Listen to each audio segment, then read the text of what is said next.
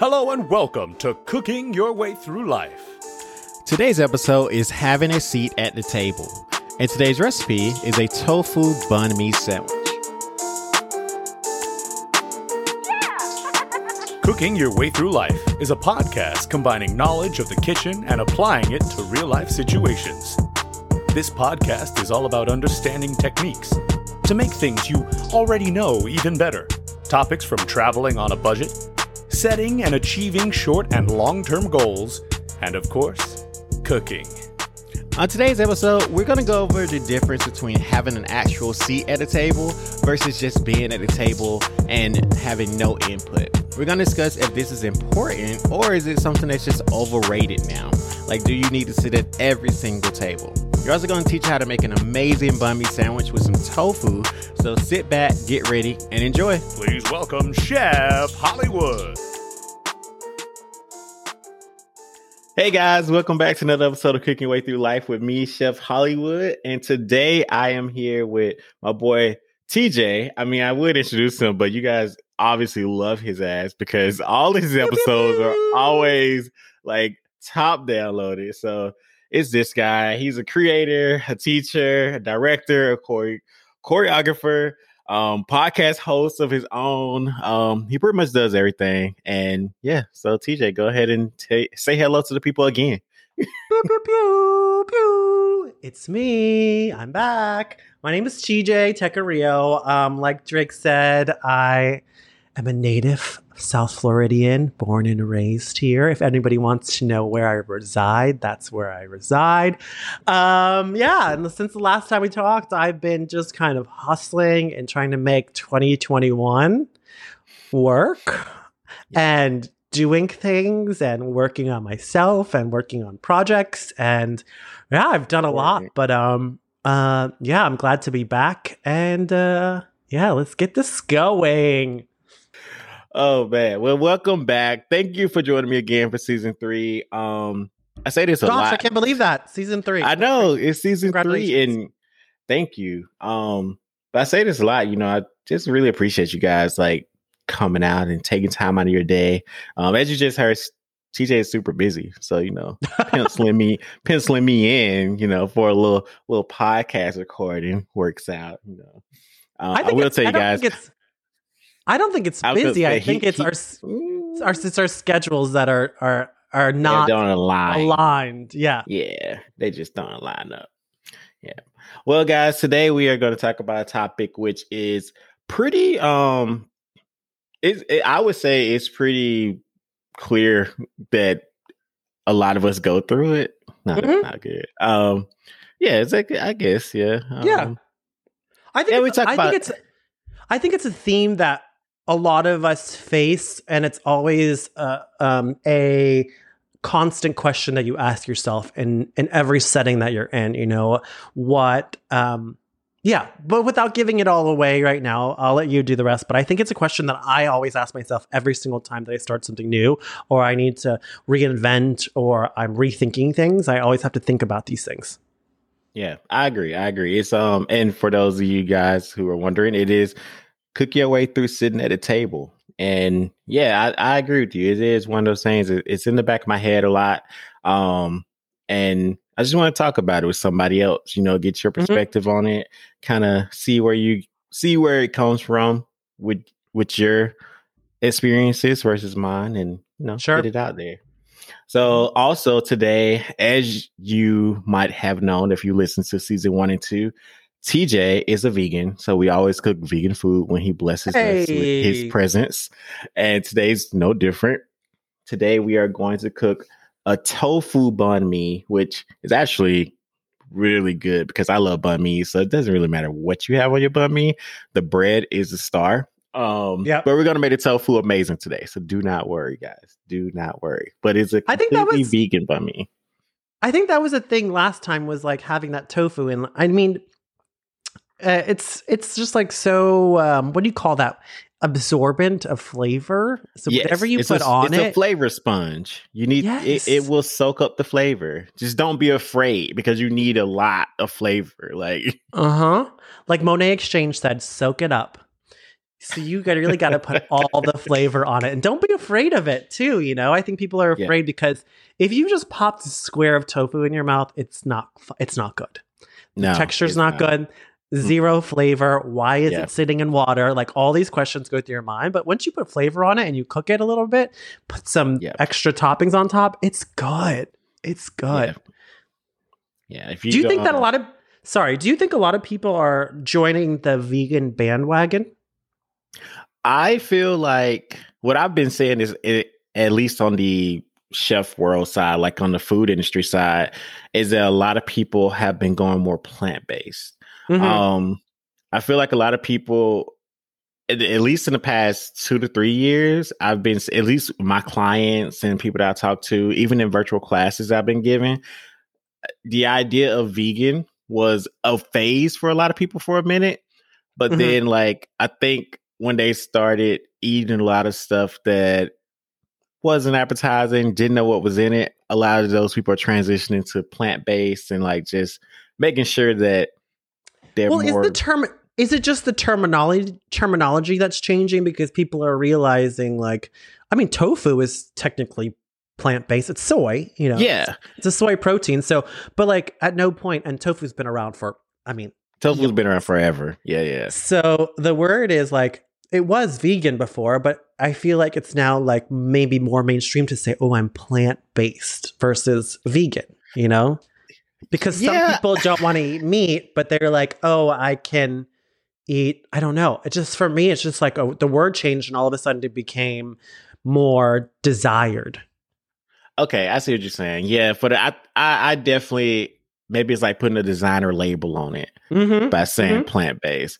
I say that from the food industry standpoint because there's a lot of vegan food or products from the past that we don't use a lot anymore because there's just a lot of chemicals in it. We had to put so much stuff in it for you to feel like you were eating meat that it wasn't even healthy anymore.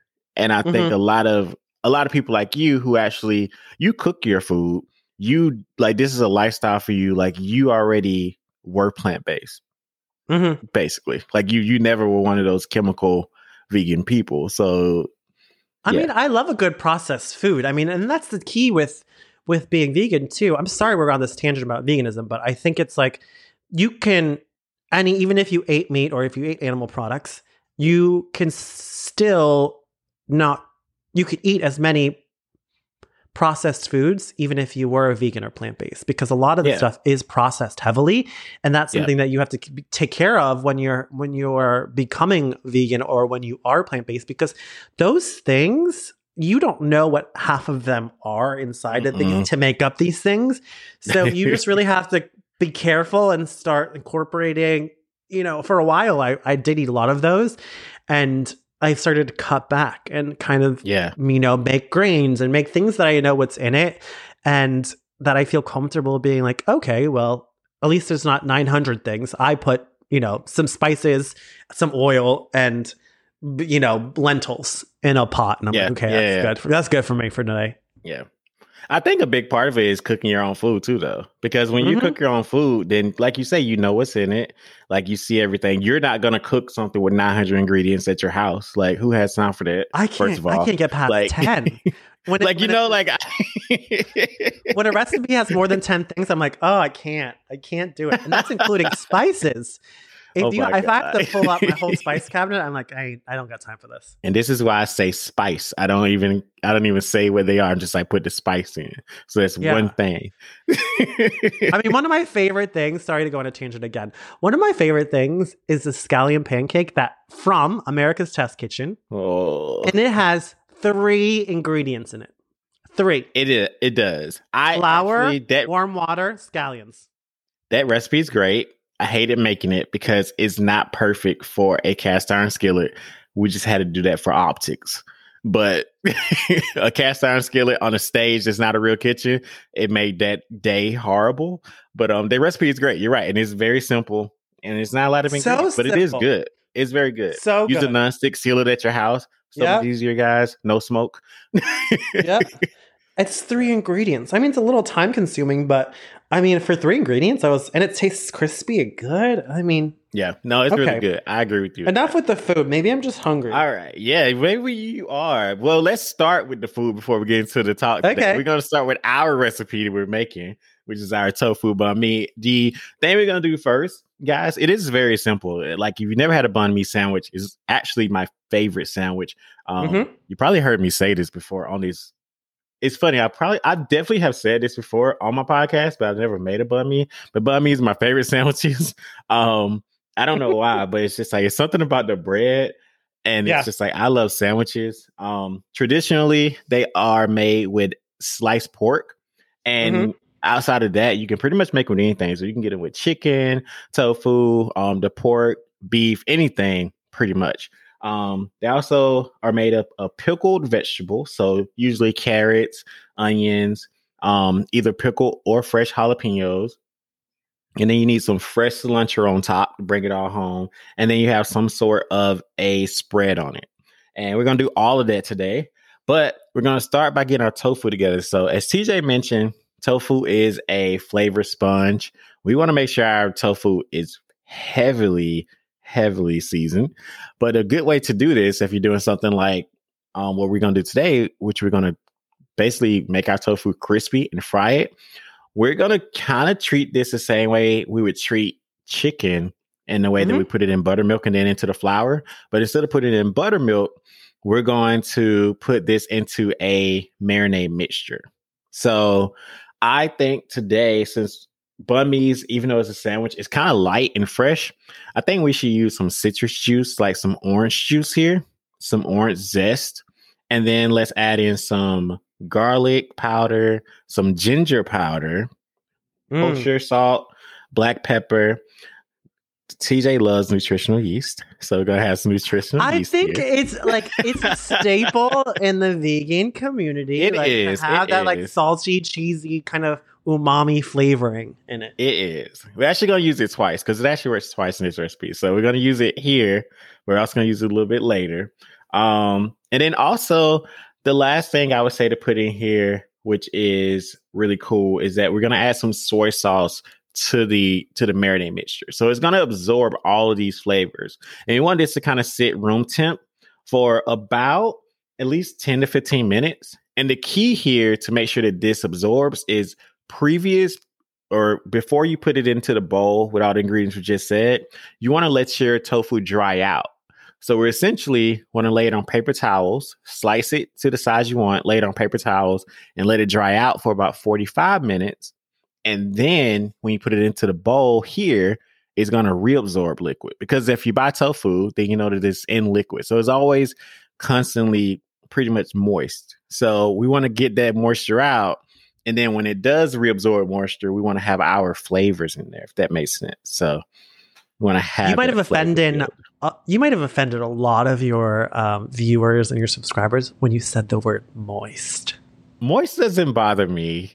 Well, anymore. Moist bothers a lot of people. It used to bother me, but it's some other stuff that bothers me that I'm not going to say. But we should have put a trigger warning in this before and said, if you are triggered by some vocabulary, you will be triggered today. Moist. I feel like when you hear it in a certain sense, like as I'm talking about food, you don't hear it the same. Like completely heard it stood out. Oh completely. My God.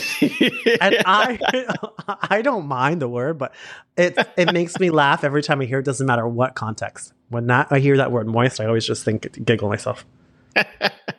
Well, I'm sorry. Parental guidance advised for the episode. No, a trigger warning. Trigger warning. That was a trigger warning. All right, so our tofu is going to go ahead and sit over here, and we can jump into our topic now. So, sitting at the table, TJ, right out the gate, what is your opinion of the phrase having a seat at the table?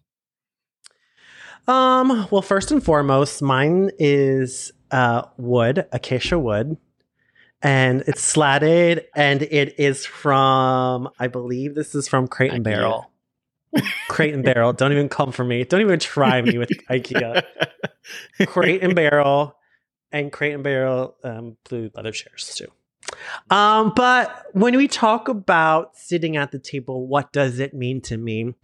I feel like sitting at the table is being heard seen, appreciated, and working together for a common goal. Right? Now, when I was thinking about this, when we were discussing this, I was like, how many times have I had to do this? And I was like, oh, this isn't really going to apply to me. But like I said in the beginning, it's always a cycle that I have to tell myself. It's like, how do I belong here? Am I valued in this space? Is what I'm saying valued as well? So that's the thing. And people of color, you and I are people of color. How much of our voices is getting injected into the table's conversations, right? Yeah. Not a conversation of we think these people will like, and I quote unquote say these people, any person that is non-white, I should say. Yeah. If you're non-white, there's a guess sometimes on like how these people would view something or how they would interact or how they would appreciate this. But when there's actually those people at the table, their own experiences can help benefit the people at the table even better, right? Yeah. So are we having a problem in entertainment with knowing that people that produce shows, I am just saying this because I have been talking to a vast array of people within the entertainment community. This is not any one instance that I'm talking about in a broad overview. How is the person of color voices being heard in this community, right? So how much of their experiences are getting told in a truthful manner? Now, that's also women, women's places at the table with salary gaps and with having them, it feels like until recently, having them lead big corporations and companies and having their value be there. And that goes with, the LGBTQ plus community. How is their voices being heard at a table? It's all of those key elements that I think about a lot about a table. And every time you go into an experience or into a job or into anything in life, it's like how much of you is going to get told and appreciated. I wholeheartedly agree with what you just said. To expand on it, on my viewpoint of it, what you said pretty much capitalized or like is how I'm feeling about it. But also, I also feel like the table is ever expanding. Like we just talked about when you went into women and LGBTQ plus, it's like my biggest thing is if you are doing something or making anything that has anyone involved in it, those people should be at the table making decisions about it, in my opinion. Like, and I think Hollywood is the perfect example. If this is a new concept for you, because if I'm making a TV show about, and we already made people mad earlier.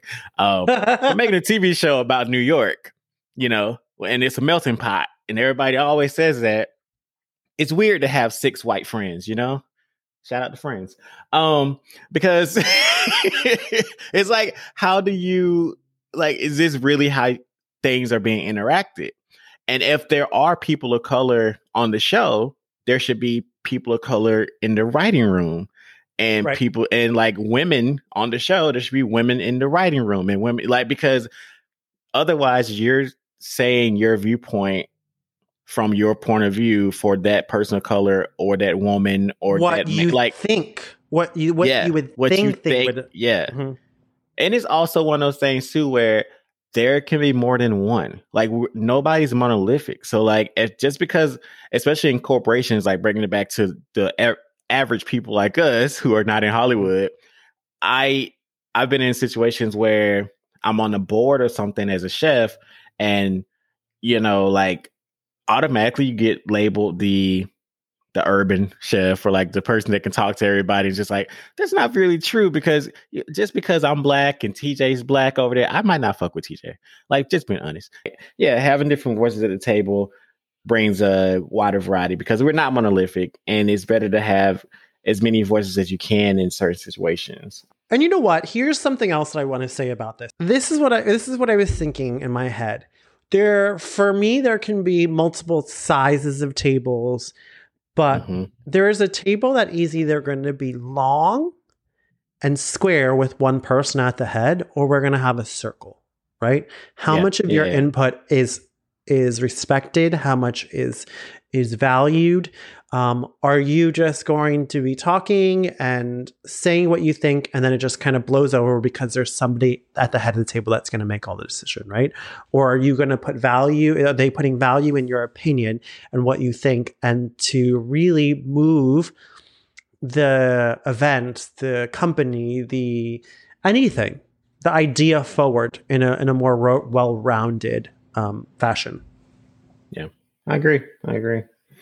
As far as bouncing around, we did kind of bounce around, but it's good. We did. I mean, we started with vegan, right? And that wasn't even on our agenda. Well, you just talked about companies and stuff, and that kind of goes into our next kind of thing of having real change in companies or in situations. Do you think that you can do it without having people at the table? Like, and I asked that question because the biggest person that I can think of right now is Tyler Perry. Tyler Perry built his empire, and now he's realizing that he wants to start adding in different writers. But you can argue that he built his empire without them.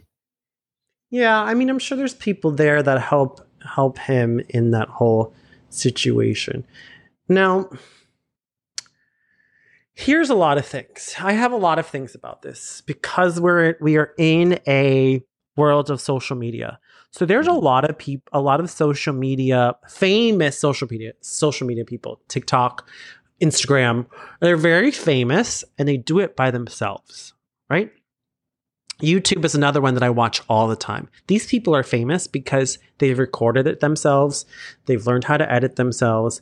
They're posting on a regular schedule, but it takes themselves to do all these things. They make all the decisions. Yeah. They make all the mistakes. They reap all the rewards when something goes right because they do it by themselves. Now, do I believe that you can do it by yourself? Yes. Look at you and I. For something as small, for instance, is not knowing what podcasting was about or how to do it, but having the passion to share information to people is what took it from the ground to where it is now.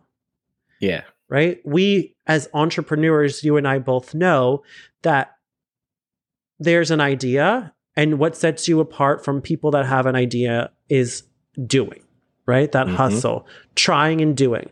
And that's where the entrepreneurship kind of comes into place. Is we're going to do this. We know we have that drive. We have that determination. We get really invested in an idea, and then we do, right? Yeah. The same thing happens. You reap all the rewards. You lick your wounds when something goes wrong, but you've researched all yourself. Can you do it by yourself? Yes. Should you do it by yourself all the time? Probably not. Right? Yeah. And I think that's some things that I'm facing now is, can I do what I do now by myself? Yes. Is it lonely doing it by yourself? Yeah. Yes. Would I love to bounce ideas off of people and have them,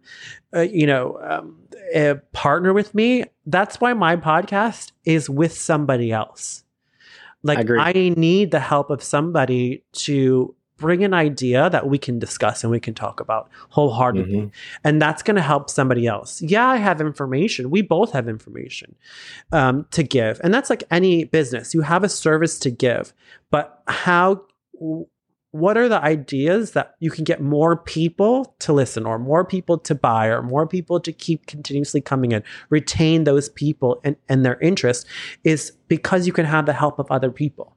Right. And it makes your sanity, anxiety, your depression, your all of those things that you might not think of because people that are on the outside looking in think it's so good, right? Where is it so good? What you're missing is the climb, how to get there, right? You're seeing somebody right at the top of their peak, on top of the mountain, but you never saw all the trips and stumbles that happened to get there, right? Yeah. The drive, it took them to have that drive to do something small, and it built, right? At some point, you need help. You need to, hold your hands out and say, I have this. Can you help me with it?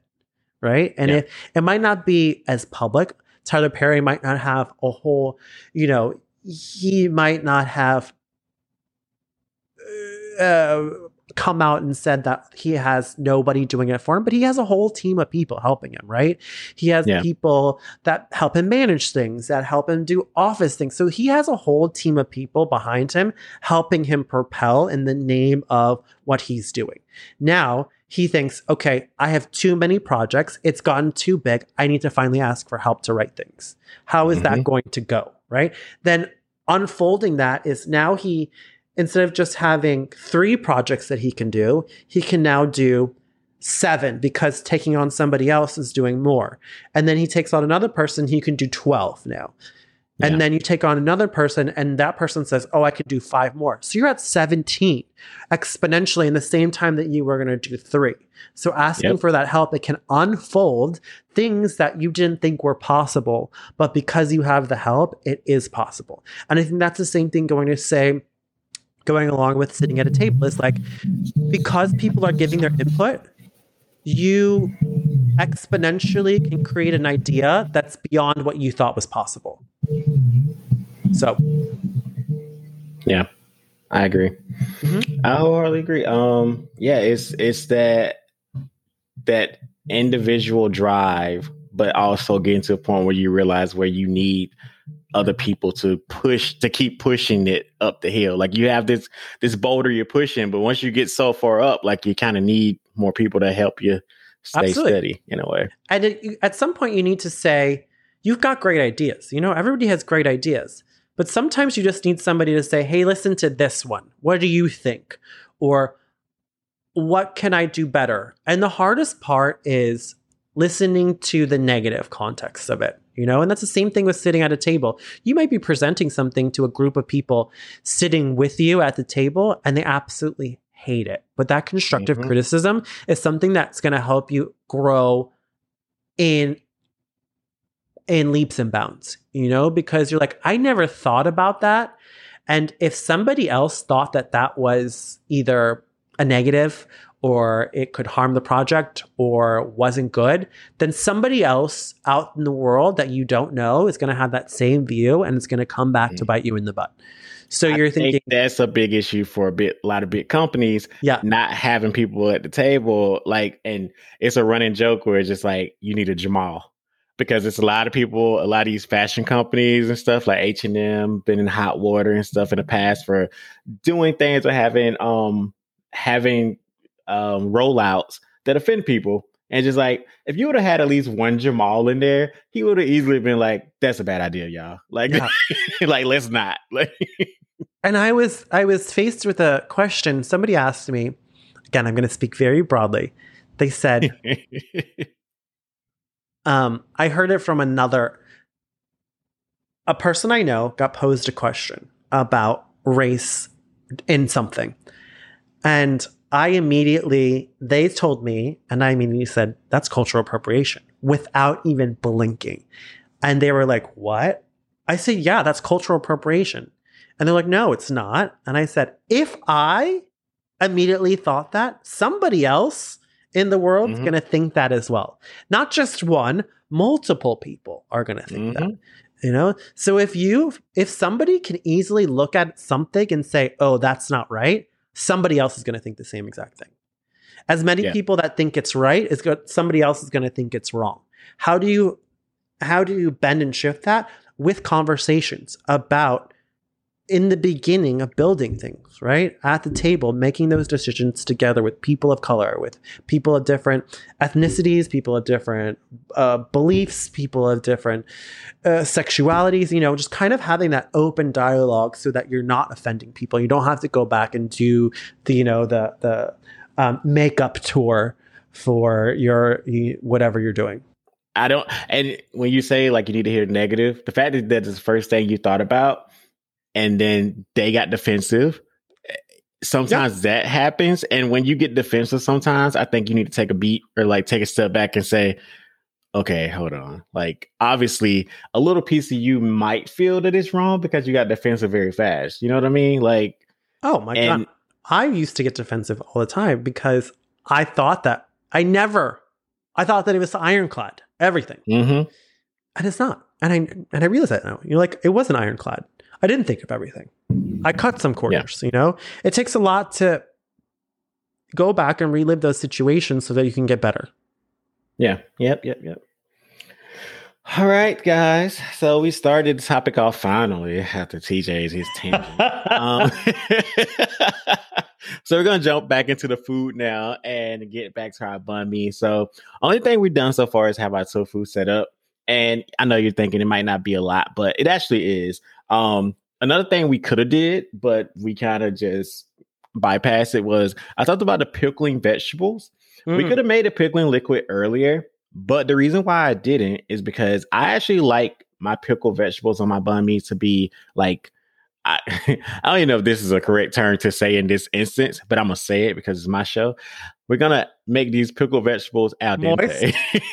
Al dente. See? So you're trigger warning on moist. We're gonna make these al dente. I don't like them to be like super pickled. I like them to be like just starting the pickling process. So what I'd like to do is I like to make a hot pickling liquid, pop my vegetables in, and I don't like them to sit in there for more than like 10 minutes. Like I just like them to start the pickling process. So they're still very crispy because I don't want soft vegetables. Like if you buy those, you've seen those jars of pickled carrots and stuff in the home goods store that's been there forever for decoration.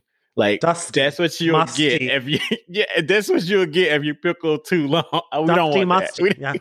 You don't want that. We want some crispy, like tangy vegetables here. So while our tofu is still over here, we're cool with that. We're gonna get our pickling liquid together. So easy peasy. We just want to do water and vinegar, salt, sugar, and whatever spices we like. In this case, I'm treating the pickled vegetables as an accessory. So we're not going to do too much because we don't want to take away from the sandwich itself. So we're just going to do a little red pepper flakes and some garlic powder in here. That's it.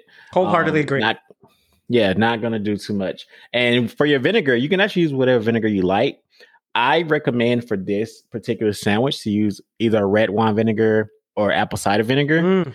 Just because it gives you like a good flavor. It's kind of tangy. And it goes with the theme of the day a little bit more. Now, rice wine vinegar probably pops in your head because we are doing Asian, but rice wine vinegar doesn't have as much flavor as red wine vinegar and apple cider vinegar. So we're not putting a lot of spices in here. We do want to have some sort of, impact with our veggies. So let's go ahead and get our carrots cut up. We want to do like little carrot sticks. If you're really not into knife cuts, you could do some carrots that are shaved, but just remember the smaller the item, the shorter time it's going to need to stay in the pickling liquid. So just cut some carrot sticks if you can.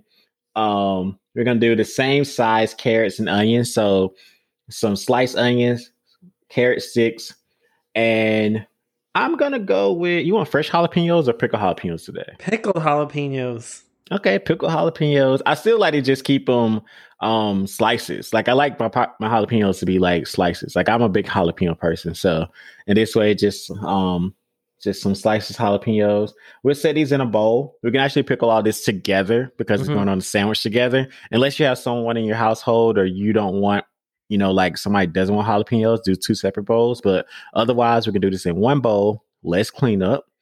We'll get our liquid going. It's going to be half water, half vinegar that you choose. And then you put in some sugar, some salt. You guys know I don't give you measurements on this show, sugar, salt, our red pepper flakes, and some garlic powder. And we're going to make this come to a simmer. As soon as it gets to a simmer and that sugar is dissolved, you're ready to go. So it's hot enough. And then once that's done, we're going to pour this over our vegetables. And we're going to leave this here basically until we start to build a sandwich, which we're going to fry the tofu and do everything else. So there's more than enough time now to pickle it. So that's why I want to start this process now. It's kind of your countdown clock. By the time you get to the vegetables, they're ready to go. So speaking of the tofu, we can go ahead and fry this off. And this is because we're going to make a pressed sandwich. So your banh mi is a pressed sandwich, meaning we're going to heat it up. So you can actually get your tofu done a little bit ahead of time and it won't be a serious issue. And this is cool because it lets you have a little bit more time in the kitchen as far as like not rushing here, right? So you can put this into your prep process. And for our tofu, if you heard me in TJ's season 2 episode, I taught you how to make that crispy tofu by adding in a little bit of cornstarch, flour, and cornmeal mix. So all 3 of those. We could do those today, but I'm actually not going to do the cornmeal. In this instance, since we're making it into a sandwich, we kind of don't want that cornmeal in here, but we are going to still use that flour and the cornstarch ratio of half and half. And the other thing I want to do is I want to add in a little baking powder. So the baking powder is going to give us a little bit of height on our batter. So it's going to make everything kind of, like I said, more that southern fried chicken that I mentioned earlier with the buttermilk and the flour. This is going to give us that essence of some southern fried tofu here. So we'll go from our marinade mixture into our cornstarch and our flour mixture, which we also, by the way, all the spices that you added into the marinade mixture can go into your flour mixture. That's a always for me. If you're battering anything, put half of your spices into your meat or your protein or tofu in this case, and half your spices into your batter itself. So the flour in this case. That way it's not only seasoned on the outside, but on the inside, guys. So we're going to go from that marinade mixture to our flour mixture. We're actually going to shake this off. And the key here is that we're going to do that step twice. So now we're going to go to the marinade mixture again to the flour mixture. So it's going to have 2 layers of that flour and cornstarch mixture because as TJ probably knows, flour falls off of tofu very easily. Now the orange juice and the soy sauce is going to help it, but it's basically going to be something that we need to batter twice to get the texture that we want. So after we do that, shake off the excess, and we're going to use some either vegetable oil, peanut oil, avocado oil works great here. Any oil with a high smoke point, coconut oil. Just want to fry these off. And then we're going to set these to the side, guys. And we are good and on a good spot for our tofu banh mi's now. So jumping back into our topic. Now, TJ mentioned this way earlier when he told us that his table comes from Crate and Barrel, even though I know it comes from IKEA. It does not come from IKEA.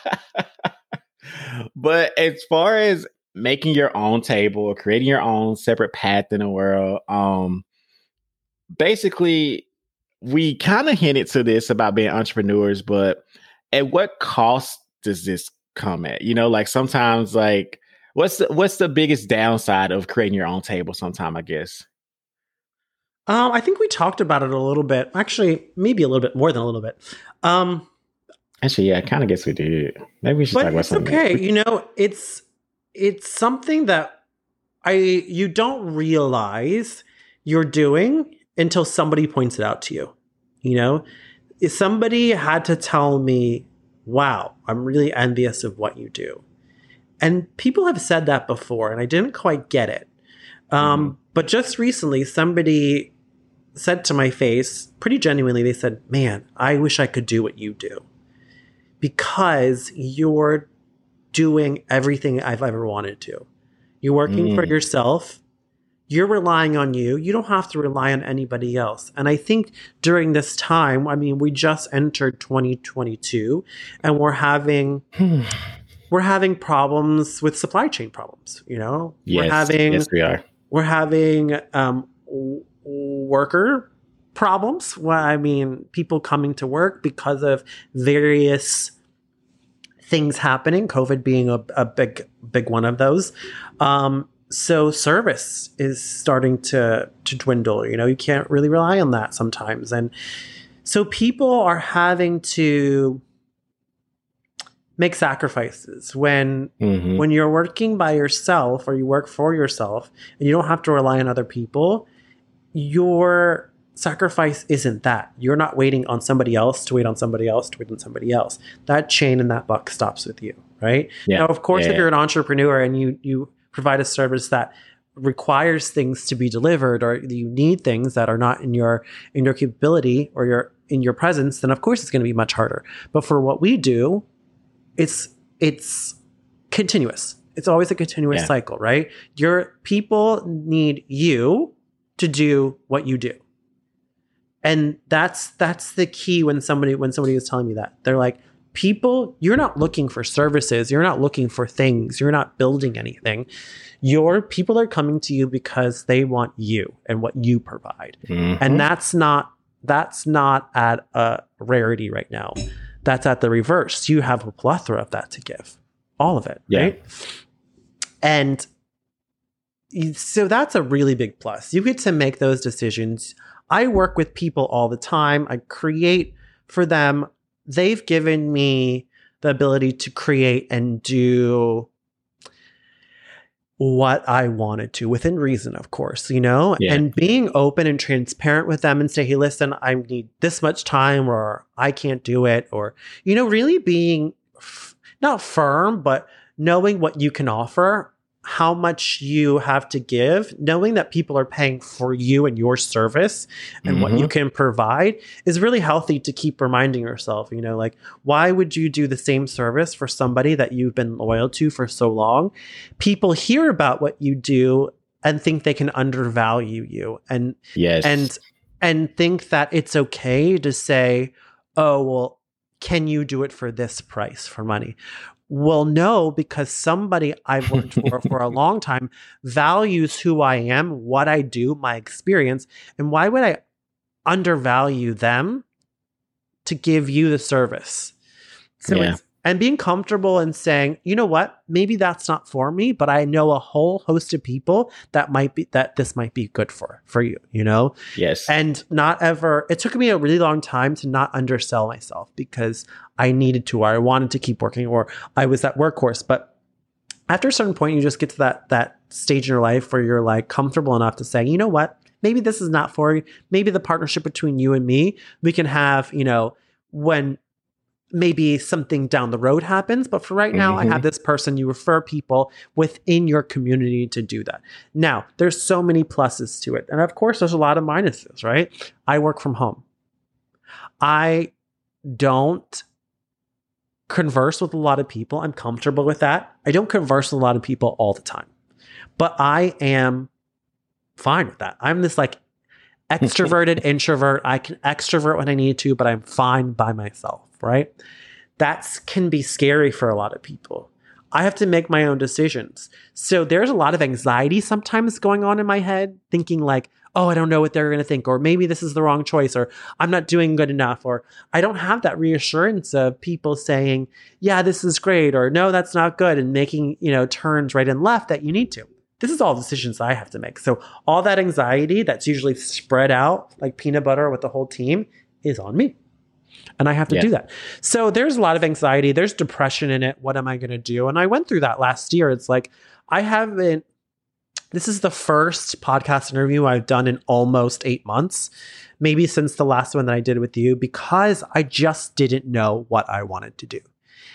And being really accepting that it takes time and being gentle with yourself and letting yourself go through that and kind of finding out where you want to be and where you need to be is good. It might take longer because you're on this path that nobody's ever seen before, that you are really, it's like you're taking the machete and you're carving out the weeds within this jungle, right?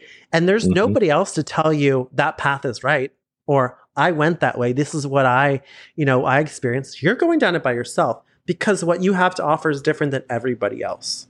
So it's really, it can become dark at times, but it's also super rewarding because you did it yourself. And that's what took me a while to remember is I'm doing this by myself. And for somebody to look me dead in the eye and say, I wish I could be doing what you're doing right now is all I really want, because I'm not chasing after something that I hoped for. And a good friend of mine just told me this yesterday. He said, we can exchange ideas, or somebody can pay you money for your creativity, right? But as soon as you settle and people are paying you for time, you can never get that back. Because I could get scared right now and I can say, you know what? Let me go work at Amazon. Let me go work at the Amazon shipping warehouse that's not so far from here. Let me drive Uber. Let me go do Uber Eats. You know, none of these are bad things at all. But maybe I got scared and I didn't know what to do last year. And I was on this path and I said, hey, you know what? I'm going to chill for a second and I'm going to go get this. I'm going to go get this job around the corner. Sorry. COVID. I've sacrificed. Somebody paid me not for my creativity anymore. They paid me for a time. And that's the most valuable thing. I can never get that back to be creative again. So even if I spent 2 years just flying under the radar, have a good job, I can't get those 2 years back to be creative again. So I've completely lost out on that. So whatever money that I'm lacking now, I still have the room to be creative. I still have the space to do what I want to do and to really carve my own path. But I need to, I'm guilty of this. I need to not waste my own time, right?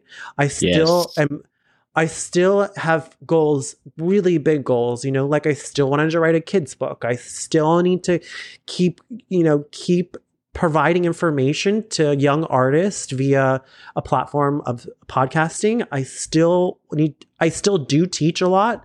I still need to sharpen my skills and kind of reinvent how I am as a choreographer by taking classes, you know, and I still need to continue working on my body, mind and body, physical, mental, so that I am strong enough to keep going through all that. You know, as a depression, your body just kind of sinks and it kind of becomes like a period and it just kind of doesn't want to do anything and it just kind of gets mushy. And then your mind kind of falls in that same sort of ability. So really trying to find those happy moments of like getting that energy up and going to the gym and really kind of recharging your body, then it kind of picks up your mind and says, okay, let's go together, right? And let's do this together. Let's get back on track. Let's not think about how we, you know, what we did 8 months ago and how we haven't done anything since then. Let's start rewarding ourselves for small victories from that point on, right? I have prolonged doing this interview with you because I didn't want to. I didn't know how to anymore because I was in a slump for so long. But I just had to tell myself, all right, just suck it up. You know how to do this. You know how to tell people how you're feeling. You know how to tell people what's going on or give them the information that you know and focus on the people that are there, not the people that aren't there. You know, you and I both know we need to focus on the people that are listening, not on the people that aren't listening, because the people that are tuning into this podcast are here because they want to hear information from you and they want to see what I have to say as well. We're not worrying about the people that aren't listening to this, hoping that they listen, right? We're thinking, hey guys, we appreciate what you do. And this is every job, hopefully, that you're in is like, hey, we appreciate you being here and we appreciate what you are listening in for, and not worrying about the people that aren't there, right? Worrying about the people that are in your circle, that are supporting you, that are giving you. And that sometimes is in yourself too. Supporting yourself to say, hey, I can do this. Like this podcast, right? I haven't done one in 6-8 months. Saying, you know what? Go for it. Let's do it. I lied to you. I have done a few since then, but they kind of blank out. And I think to myself, gosh, I'm fine. I get too nervous. And I'm like, I haven't, but I mean, it's fine. You know, it's like talking to a friend is the best therapy sometimes. It is. It really is. And I mean, and none of that ending portion of that last 6 minutes had Nainiri one iota of information about carving your own path. I realized that.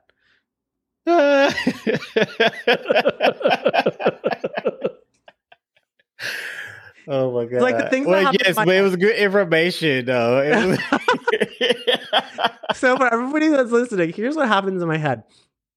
I go through like, okay, this is the question. Repeat the question. Start on this path. My path is nice and broad. That's why sometimes it's like the yellow brick road, just poppies all over the place, so big, so broad. And then all of a sudden it kind of spirals down. And then we wind up ending up in like back in Kansas again. Back in Kansas again, but through the hurricane in reverse, Oh right? my god! Well, it's okay. I mean, it's just me. It's just you and all the people that are some listening. of the stuff. I mean, yeah, no, I mean, they're listening, but like, I'm looking at you with your Rapunzel hair while I'm listening. You guys, go to my website. No, I don't think there's a picture on my website. If you go to my Instagram, it's my handle's my same name, TJ Tecurio, Tekurio is my last name. You can see my hair journey there. I think you can see it.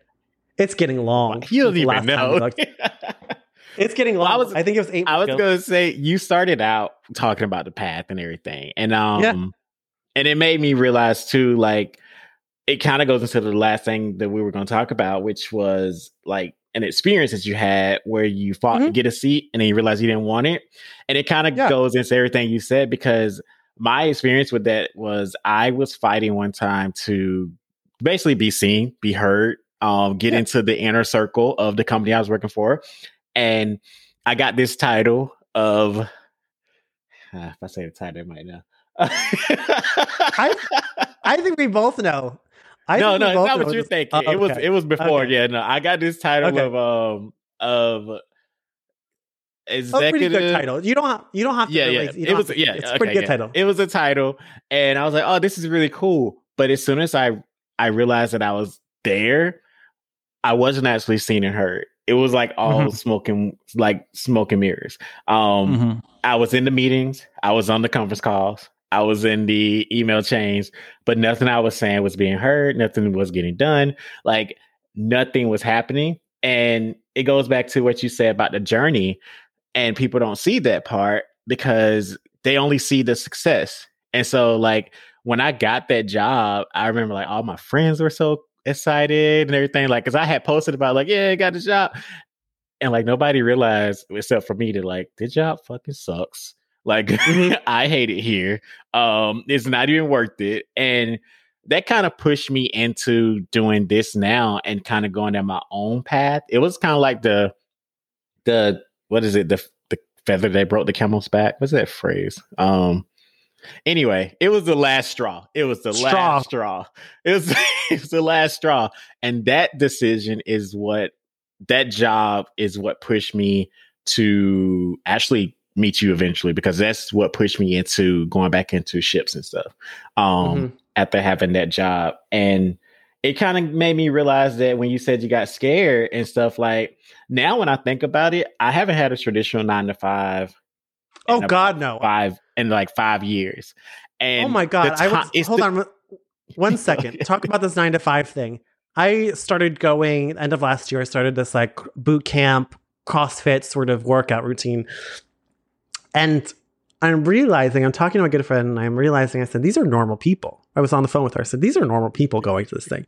And I'm athletic. I have danced my whole entire life. So I understand, like, my legs are strong, my upper body isn't. I have the reverse of a lot of people. And I was like, okay, I'm not fit, but for me, I'm not fit, right? As an athletic person, I'm not fit because I haven't been training all the time. But compared to normal people, you're fit again, but you're stuck. You're in this box with them. And what I forget all the time is they're like, oh, I can't come on this day or this day, or gosh, I'm so tired. They're like, yeah, I have to save up, I save up energy for work. And I said, you know what? I've never had a traditional 9 to 5. Oh, you never had one? I don't think so. Well, that's a lie. Right before COVID started, I had a desk job. Now it was an Oh, entertainment. yeah, you did. So it was like, it still wasn't. No, it wasn't. yeah, it was like it was not traditional. 10 to 6. All right. I mean, 10 to 6. That's technically still it's like, you don't have to work those exact hours, but I don't know. Talking to you about that job a little bit. I don't know if it would be considered a traditional 9 to 5 though. Like, no. It was like, okay, our hours are 10 to 6, but you can come in at 9 if you want to. Exactly. You can stay longer a day and then come in later if you have to. If you know, so I didn't have to punch a card. It was like, we trust you. Here's the work you need to get accomplished by this date. However many hours you need to do that. If you can do it in 30 hours, do it in 30. If it needs to be 55 hours, take 55 hours, right? Just make sure you're logging all these things, you know? And there's an expectation that you worked at minimum 40. But if you could get some work done and you wanted to spend, you know, if you wanted to do those 40 hours in 3 days, then you spend, you know, 14, 15 hours and you get hustled out so you can, you know, leave early. So it wasn't traditional, but that was probably the only one. And I said, yeah. And I said that to myself, I don't think I've ever had a traditional 9 to 5. Jaw agape. All of them like, what? I said, yeah, I'm nearly 40 and I haven't had a non-traditional 9 to 5. They're like, never? I said, no. That's why I can come at 5:30 in the morning or 5:30 at night or 6:30 at night, right? It's like, oh, I'm busy at night. Okay, I'll go in the morning. Or I don't feel like going in the morning. Okay, I'll go at night. Just move things around. You're a unicorn, you know? Sir. You're a unicorn. Yeah. And not to go off a super tangent on this, because Alicia is on this season. We talk about 9 to 5s and we give the pros and cons of our experience, at least. But like not having one for so long, I realize now that if I go back into it, it actually gives me anxiety even thinking about it. Because what comes with a 9 to 5 or traditional 9 to 5 too is that for a contract, like I'm a contract worker now. I call myself a contract chef at this point where I have my business and I do contracts. Like I control how my year looks. When you work at a company and you're just working a 9 to 5, you don't control how your year looks. It's basically your life until you decide to leave. So it's automatically like, oh, the year just started. I got 2 weeks off this year. Yeah. Like for the whole year? Like that's it. Like, and you know what? It's a lot of stuff that just makes me anxious about it, isn't it? It makes me anxious. You know why? Because you and I both know, and all of you contract workers out there that know, gig workers, it was terrible to 2020, right? It was like trying to figure out what you were going to do. You pivoted or you didn't. You pivoted or you sat down, one of the two. Yeah. But now that things are going, 2022 just started, right? And I'm already taking a 1-week vacation with my best friend. Yeah. If I was on a traditional, not that there's anything wrong, 9 to 5 nothing wrong shift, with it. Nope. That gave you 2 weeks off, you know, some sick days, I would have 1 week for the next 11 and a half months. And it's the beginning of the year. So like, yeah, for the rest of the year, you would have 1 week. Like, but that's wild for me to think about because I've never had that traditional ending. You never even experienced it. Like, and it's wild for people to think about mine. Like, oh my God, you have a week off already? Yeah. And I had the first 2 weeks off of this year. You know? Amen. So it's just it's so interesting. But I think what you're saying is talking about being at the table. We were talking about something at the table, right? What were we talking about? Like just fighting to get to a table that you found wasn't worth it at that point. Like right. That experience that I tried to fight for so hard was not great. And it pushed me to create my own table because I realized that instead of trying to formulate myself into this situation, it's better to create my own path. And it is scary, like you mentioned, but it was so much more worth it. And it also allowed me going forward to realize the tables that I do try to go in now, it has to feel right. And I'm never forcing myself in there, if that makes sense. Like, yeah. And you know what? This happened to me over a long period of time, right? The past 5 or 6 years, right? It's not it wasn't a quick thing for me. It might've been for somebody else listening. It might've been a quick, like kind of switch for them. Yeah. But for me, it was wanting something more for myself. And I had to take the steps that I needed to want more for myself. And if that where I wasn't going to offer it to me and they didn't have the capability of doing it. I needed to find it myself.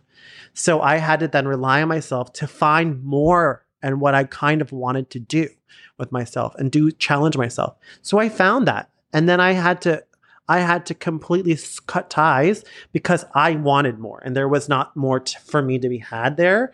And I had to say, okay, I'm going to go down this road. Was that new road, any better than where I was? No. But I didn't know if I didn't try. Right? Yeah. Yeah. I realized that I was sitting at a table. I was sitting at the kiddie table, right? When I thought that I was going to be at this adult table, but I was actually at the kiddie table with thousands of other people. And it was almost like the adult table was stacked on top of the kiddie table.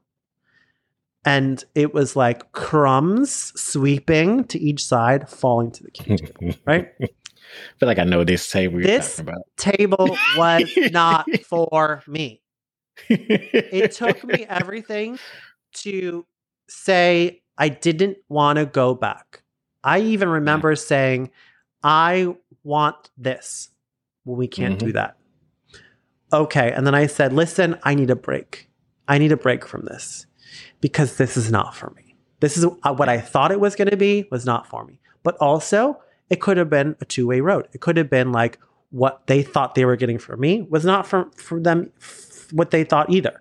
So it could have been both. But for me and my own experience, that was not for me. Yeah. Was it a better situation than I was previously or previous to that? No. But it wasn't the same exact thing that I was doing. So rip the Band-Aid off, figure out what we're going to do, right? You've never in your life, you have to admit, you've never in your life not have a roof over your head, correct? There was part of my life, but it was younger. Okay. Younger, right? Yep. In your adult life. Never my adult life. No. You've never in your adult life not had something to eat. Yep.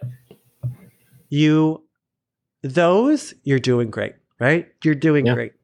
And I think as gig workers, we understand it's going to be hard sometimes, but there's some things you won't sacrifice. Your well-being, your shelter, and potentially what you're going to be eating, right? Now, those are some things that you can struggle with in your life, but know that you're going to get through it, right? You're just telling yourself, I'm going to get through this. And that's what happens. You make that choice. That table's not for you. You might have to start out at a smaller table, right? You might have to start at a table for 2 or a table for 1. And then you start realizing, oh, I'm in a community that's much bigger than that. Instead of being in a company table, now you're in a community table, almost like those community gardens, right? Everybody sharing this space.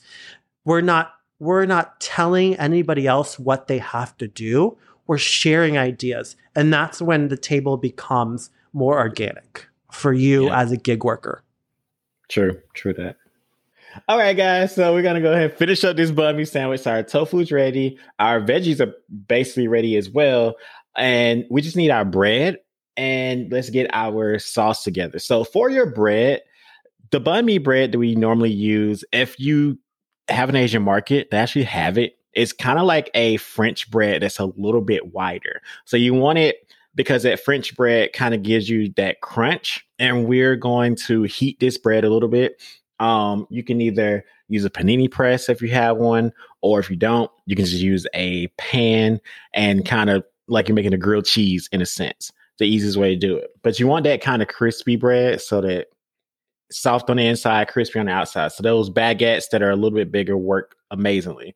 In a pinch, I've used hoagie bread, but it's very soft. So it's not the best, but you want something like, looks like a hoagie bread, but it is a little crispier on the outside. So if you don't know what I'm talking about. Well, I'm saying baguette, but just for people that don't know what a baguette is, or have never seen a baguette, it looks like we want something that is a baguette, but is wide as a hoagie, if that makes sense. Like, the combination of the two. If you have an Asian market, easy to find, guys. You literally tell them you're making a banh mi sandwich and they'll point you in the direction. You'll see it in the fresh bread spots. And it's easy to get. For our sauce, we're going to use a little vegan eggs, a little sriracha, and we're going to get a mixture of that with some fresh garlic. So we're going to make a slight aioli here. So aioli is basically mayonnaise and garlic and then whatever else you want. We're taking the vegan route because of TJ. So we got the veganese here, which is mayonnaise without eggs, basically. And we have basically, sriracha. it is. I mean, yeah, that's what I'm saying. Like it's mayonnaise with no eggs. Like no, I don't use the veganese, but you can use the vegan. There's a lot of vegan mayonnaise products. It works very well. There's a lot of vegan mayonnaise products. It works very well. It gives you that creaminess still. Adding the fresh, like making it into an aioli, you control the flavor, which I love. So we both like spice, so we're using a little sriracha here. Of course, that fresh garlic. Don't use the garlic that comes already chopped in the glass jar. Hate that. What if it comes in plastic? Would you have something against glass? Or all your listeners that love glass, or did you just offend them because it comes in glass? Pre-chopped? No, I'm talking about any of the pre-chopped garlic that is in a chemical that keeps it from going bad that you're putting into you. You don't have the garlic flavor. It just looks like garlic. We don't want that. We want actual garlic today. So there's nothing wrong with pre-chopped garlic. All of you out there. There isn't until you taste actual chopped garlic and you realize there's flavor. I'm the same person that asked you if you use scissors to cut your cilantro. I remember. So so if you want to follow TJ on his scissors journey to cut your stuff in the glass jar of garlic, then go ahead, guys. TJTecheria.com. For the rest of us, we're going to use some fresh garlic so we can taste it. And it's going to make our sauce. So we just want to put a thin layer on top and bottom of our bread. Then we're going to layer it with our tofu. We're going to get our carrots and onions and jalapenos, do a thin little layer. And the last thing, guys, which is very important, is fresh cilantro. That freshness of the cilantro really brings this whole sandwich together.